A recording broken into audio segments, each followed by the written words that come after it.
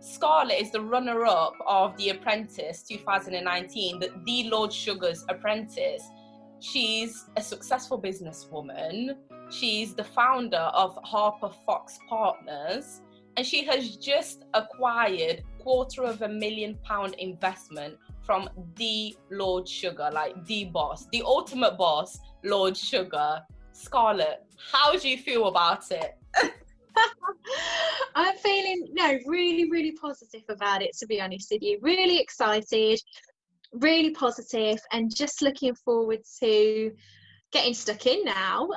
But definitely some pressure as well. But pressure's always good though, isn't it? Yeah. Yeah. Do you find that you work better under pressure, or are you the opposite? Yeah. No, better under pressure. Yeah. I actually just think I put myself under huge pressure, even if there's no pressure. Yeah. So, yeah, I'm quite pressure on it. So I'm like, oh my God, this needs to be done now. Yes. So yeah, no, I would say better under pressure, definitely. Yes. Okay. But you know what? If we can just take it to the beginning, because the investment is literally the last part. So we're going to come back to that. But the first part is that you decided to take part in The Apprentice UK last year. Did you have to apply for it 2019, 2018? What's the process like? It's a pretty lengthy process, to be honest with you. It's probably, I'm trying to think now, about a 6-stage process, I think. So yeah, it's a pretty extensive process, and it's sort of like an initial application, and you kind of filter through different auditions. But yeah, the main reason that I applied initially, it was kind of on a whim, and I was just sort of last minute. It was about 10 minutes before the applications closed, and I was like, I am going to do it. I'm going to send off for that. And I was working. I think they closed at 11 o'clock, and I was just working really late because I'd not long started my business at that point. So I was working till like 10, half 10, and I'd finished, and I was like, actually, I saw it come up, the advert, like it was the last day, and I was like, I'm just going to do it. So I just carried on and quickly did it. That's literally what happened. And it was more just as a, like, oh, what a fun, interesting challenge, rather than me sort of seriously thinking that I was going to do it. Yes. So literally you went into it with the mentality of, if it happens, it happens. If it doesn't, it doesn't. Just trying your luck. Yeah, I kind of went it, like, of course I would have I wanted the opportunity to be on the show. But I sort of just went in with the thought process, oh my gosh, what an interesting challenge this would be. I'm going to apply for it and just see what happens. So it was very, very much in that kind of vein. Yes. So, when you actually, so now you're in The Apprentice, you've received the amazing news that you've been chosen. Is it 12 contestants? Yeah, 12, yeah. So there's 12 of you, you're now in it. Is it exactly like you thought it would be from what you used to see on the TV? No, it's much harder. It's much harder. We're all there as audience members watching it, and you're like, why are they doing that? How stupid are they? If I was on there, I'd do this. But you have no Google, no mobile phone, no time, no sat nav device, no mapping device, no calculator.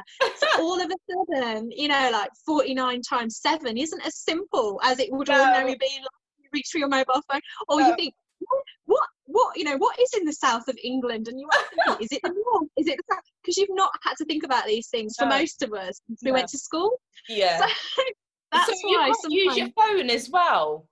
No. You don't even know the time of the day. Never mind. You are joking me. No.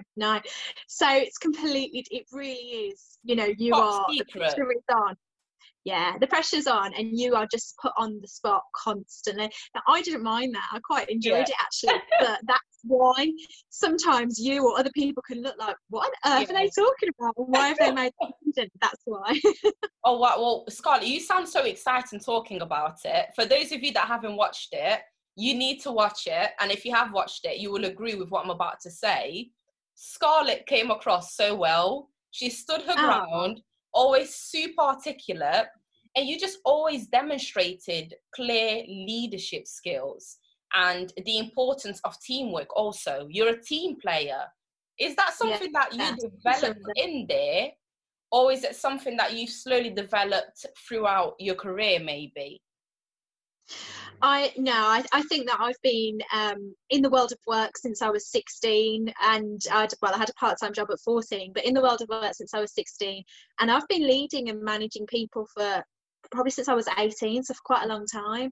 So I think probably I'm probably a little bit of a natural leader, actually, which I hadn't always realised, but teamwork's really important. You just want to get the best out of you and the people that you're working with. And actually in the house, you know, in sort of on the show, that's actually really key. But aside from that, I think that's just key in general, isn't it? Oh yeah, definitely. Teamwork really does make the dream work. I know it sounds cliche to everyone, but especially when you actually realise that you've got different skills that you can bring to the table with different team players, you can actually utilize their strengths and their weaknesses and really just work together to mold, and you can learn so much from one another. But you touched on that you had a part-time job at 14. I had a job at 14 as well. Whenever I tell people, the first question I get, was that legal? And I was like, yeah, it was legal. I had a pay slip and everything. What was your job? I'm intrigued. I was waitressing. Waitressing, yeah. You know C&B, you know silver service at a hotel. So it was Christmas time, I remember. I remember saying to my mom, like, I really want to work now. Like, everyone else keeps talking about, like, earning money. Like, I want to earn money. And my sister was doing, like, the weekend jobs as well. At the time, it was just a weekend thing for her. So my sister is, like, 5 years, my senior. So she was doing it. And she was like, okay, I don't know if that's a good idea. Like, taking my little sister along, no, maybe not. But eventually I convinced her and my mum to let me. And Scarlett, I never looked back. And the skills, the customer service skills that I gained there have guided me throughout my whole career. Yeah, it is those early jobs, isn't it? I agree with you. What were you doing? Assistant. Yeah, I was the milkman's assistant, so I think yours seemed like it was a more important job than mine. Yes. Mine was like waking up at like 3 a.m. to help deliver milk. But what I did see though was, you know, you'd work a million hours and earn like £20, which you were so delighted for. But the biggest houses, because it was outside of obviously where I lived, and you kind of travelled a little bit. The biggest house, I didn't even know people lived in houses like that in the UK. So it was really inspirational for me. I was like, oh my gosh, when I'm older, I'm going to have a house like that, you know, that kind of thing. So that was probably the biggest learn that I had was, wow, you can live in a house like this, you know. Yes, absolutely. And you know what, just mentioning that, so you seeing all of those houses inspiring you, would you say your upbringing has played a part in the woman that you are now today and just being so ambitious and driven? Yeah, definitely. I come from a really matriarchal family, lots of women, lots of very strong independent women. Nobody was married, or it was just all the mums really together. And I mean, my own mum, she worked really, really hard, lots of hours all the time. So that was a big inspiration. So I always kind of hard work was I think just in my DNA, because that's all I've seen. You have to work really hard. And then I always wanted to do really well, because, you know, you watch sort of, you know, family struggle and things like that, and you think, gosh, they work so hard. So that sort of inspired me to want to do really well. And I moved out at 16, so I had to go into the world of work, and I had to earn money, and that's the biggest motivator of all. Because when you're thinking, I might not be able to eat, all of a sudden you are ready to work long days. You know what? You know the lessons that you've learnt along the way. You've got two beautiful little girls. You're passing down some of those lessons, and do you think you want them to follow in your footsteps, especially career-wise? I think I want them to do what they want to do. I think that's important. Do I have I passed down some of the lessons? Yes, definitely. So I often find, especially my eldest daughter, like, if she wants something, she tries to pitch to me. Sometimes they put a presentation together, they think of like their USPs, and I'm like, yes, you are my daughter. Yes. They've definitely picked that up. But I think the biggest thing that I really try to install within them, and that wasn't that perhaps I didn't always feel when I was younger, is that you really can be anything that you want to be. There is no limitations, no matter what gender you are, no matter what ethnicity you are, no matter what anyone says to you. That's probably the biggest thing that I've actually I've really observed myself and just noticed, and this is just myself, but just felt maybe that there can be some suppression, especially sometimes amongst senior females, and I'm just so keen that not be the case. Let's be the change, and part of that change is really empowering my daughters as the next generation to really see and feel that, and that you can earn that money, you know, you can earn those higher salaries. We don't need to sit here, which I think that the generation above me, you know, within my family, they've done well, very, very intelligent women. But actually, I sometimes felt that they limited themselves, and actually in hindsight, they're incredible, you know. So it's interesting. So yeah, that's probably the biggest thing for me.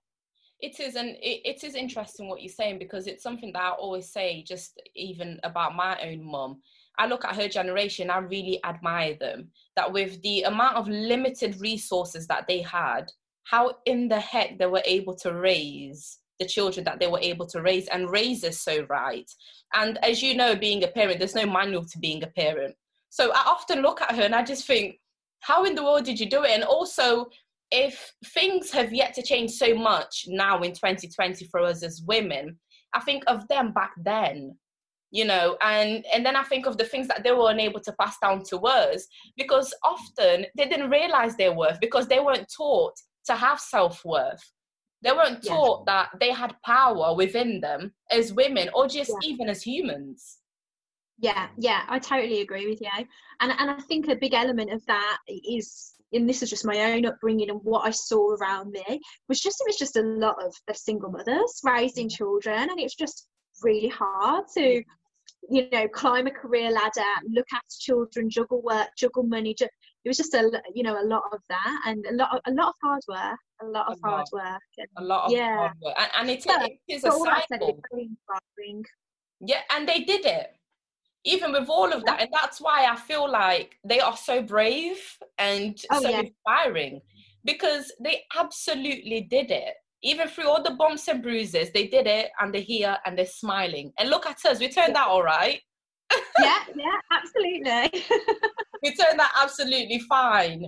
But Scarlett, tell us more about Harper's Fox Partners. How did that idea come about? Why recruitment? Yeah, so I've been in recruitment now for probably the last 7 or 8 years. And they ultimately always knew that I wanted my own business, but I wasn't sure what that business was going to be in. And then you have the struggles of life, don't you? Like I said, I moved out younger. I had my daughters young as well. So there's all those financial pressures as well. But ultimately made the decision to start Harper Fox Partners just shy of 2 years ago. And we specialise in placing senior leadership across the engineering and energy markets globally, with a passion for placing senior female and diverse talent. Okay, great. And why did you get into that, especially with, it's STEM, isn't it?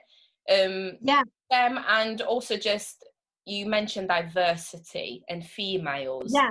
Why that specifically?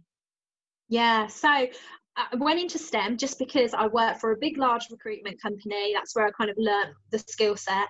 And it just so happened that I joined the engineering team. It was as simple as that. But actually, I felt really passionate about it very quickly. You know, I had this love of engineering, a world I just didn't even really understand, you know, at all, which was very, very appealing to me. So that was kind of the core engineering side of things. And then I suppose the diversity element was just because I noticed in the industry I was in, both recruitment and engineering, that it was just really white male dominated. And I felt that myself. I noticed very quickly there weren't many females at the top, especially females of any kind of ethnicity. And I wanted to break that mold, I suppose, or certainly be part of that change. And actually, you know, in fairness to the industry, it was something that the industry recognised, and we're trying to work out how do we attract more of this type of talent into our businesses. We know it's more engaging, we know it's more profitable, we know it's a more successful working environment to have a more diverse working environment. So I suppose we just sort of tied together the two passions, and Harper Fox Partners was born. That is beautiful. Just to touch briefly on the STEM, from my own little experience of STEM, Scarlett, I've noticed that, you know, even at university, the courses, engineering, for example, I feel like it starts with our education, because I've noticed that with the courses, it's a lot of males in the classroom. So I didn't study engineering, but whenever I've looked at the engineering classrooms or just saw them in the groups, it seems like it's targeted more towards males. So I feel like there's almost, maybe there was a stigma to it before, that it's more of a male thing to do and females should go in other fields. Yeah, Is that kind of the case? Yeah, so and I think that's changing. There's some fantastic kind of, you know, innovative projects, and STEMx is a fantastic one to touch upon, that are really trying to encourage different talent pools into engineering and manufacturing. But ultimately, you can't be what you don't see. And actually, if the lecturers and the teachers are all male, then it's most likely, like a football team, it's most likely that you kind of tend to boys gravitate, because that's all we've ever seen. And women might go to ballet. I know I'm being really stereotypical. Because but no, these things happen. Yeah, so it's, you know, so it's almost sort of female socialization, really, isn't it? So it's kind of, well, actually, let's change some of these people at the top. Let's bring in more diverse talent in terms of teaching. And all of a sudden, you know, if you and I sort of saw this incredible female tutor, actually, might we have rethought our interest in engineering when we were in year 8 or 9? Yeah, potentially we might have. So all of a sudden the appeals have changed, and that's why it's at every single level so important. And I don't think it's not necessarily anyone's fault. I think it's just a case of making, you know, everybody aware that actually these are really interesting places to sit and be, and we can sit within these industries if we want to, and do incredibly well. Yes, representation definitely matters, and we are slowly but surely moving towards that. And I mean, Harper's Fox Partners is here for that. And with Harper's Fox Partners, how are you attracting this diverse talent and ultimately helping move this innovative area that is STEM, because it's so innovative? So how are you using your platform and your business to ultimately move that forward, and just also just get the new talent? Yeah, a number of different things. I mean, we work with quite a few charities, so we're starting at kind of that ground and that education level, which you touched upon earlier. But for us, it's a lot about talent attraction. It's about mapping. It's about finding people. It's about trying to encourage them in a different way. So, for example, the language that we might use with our male candidates and our female candidates might be slightly different, because it just, we're different genders and different things appeal. It's about looking at businesses and working with the businesses, and looking at succession plans and development plans and flexible working. All sorts of different elements really contribute, and just having more of an awareness as well. You know, we do some really positive work with Birmingham Chamber of Commerce around that. So yeah, there's a number of different elements, but it all brings in the results, which is most important, and brings in change. Yes, no, that's amazing. Just briefly about the investment that you have received. So with COVID, the last time we spoke, I think you mentioned briefly that the apprentice, will we be getting an apprentice this year? It doesn't seem like we are going to be getting an apprentice. No, so I don't think so. Can we say that you've won the apprentice? I feel like you've done even better, Scarlett. You know, so many people have gone in and out of that boardroom, and they've been runner-ups. Maybe they weren't the runner-up, but they haven't come out gaining any investment outside of that boardroom with Lord Sugar. Are you the fourth recruitment company under his portfolio at the moment? Yeah, that's right. So we're the fourth recruitment company, but we specialise in executive search. So we specialise in all senior recruitment. So that's different, I suppose, to the other companies that we have, which works really nicely. But no, I'm really kind of delighted with how things have panned out in terms of the investment and so forth. But in answer to your question, no, I don't think they are doing an apprentice this year. So I keep having people say congratulations, but they keep thinking I'm the 2020 winner. No. maybe I nothing should just against the start back then. winners, but you've done even better. Scarlett, you need to write a book for the rest of us, literally outlining what it was, the steps that we need to take as ladies to do what you've done, because you've done even more. Literally. Oh no, I'm trying. We're all trying together, aren't we? Yes, So, we are. thank you. But with the 250,000, so what's the future going to look like for Harper Fox Partners now moving forward? Yeah, so we're going to expand the office. So we've opened a new office and we're going to expand that, and that's in Birmingham. And we've got a small office in London. So it will be that we'll have another site as well on top of that, and we're just bringing more people, so more employment really for the area. That's really kind of the key elements. Mm-hmm. And I mean, we're literally, it seems like we are entering a recession. So more than ever, recruitment is going to be something that's so essential for so many people. So yeah, more than ever, it's a great field for you to be in. Yeah, absolutely. And, I think there's no doubt about it. The industry has definitely been hit during COVID. But actually, we know that critical roles will be important, and then it will be trying to gain the right skill set. So, no, we're looking forward to what the rest of the year brings. No, that's amazing. Scarlett, before I let you go, you're on the Courage and Purpose podcast. So I need to ask you about courage and purpose. What would you say purpose looks like for you? Do you feel like you're living in your purpose right now? And if you are, what does it look like? Yeah, so I think about this all the time because I'm obviously a sad person. So I think about purpose a lot. And actually I'm still working through that. So I know that actually the things, okay, just in summary, it's took me a while to understand, because everyone's always searching for their purpose, aren't they? I assume, yeah? I know I am. I feel like I found it, but it's a process. It's a process, and I think it's a changing one because we evolve, and that's okay. We want to do that. But I've started to realise that purpose lies in the gifts that you've been given, and actually the things that you're naturally good at are probably the things you should be doing. Now, I've been fighting those things. I'm like, I will be at this, I will do that. I am going to break my back and do this. That doesn't come naturally. And then I've realised more recently that actually perhaps I should really tune into some of the things that I'm actually just naturally quite good at, and it's okay to say that and feel that. So for me, I'm very passionate, and purpose is about, obviously it is about equal for equal. It's about kind of empowering women, no doubt about it. I'm very passionate about empowering women, I think professionally, but also personally. So I am ambassador for a charity that specialises in domestic abuse recovery programs. So it's certainly all around that piece that's really kind of interest to me. And then the rest of it, I'm just still trying to unveil, in all honesty, Narita. Because you're only human.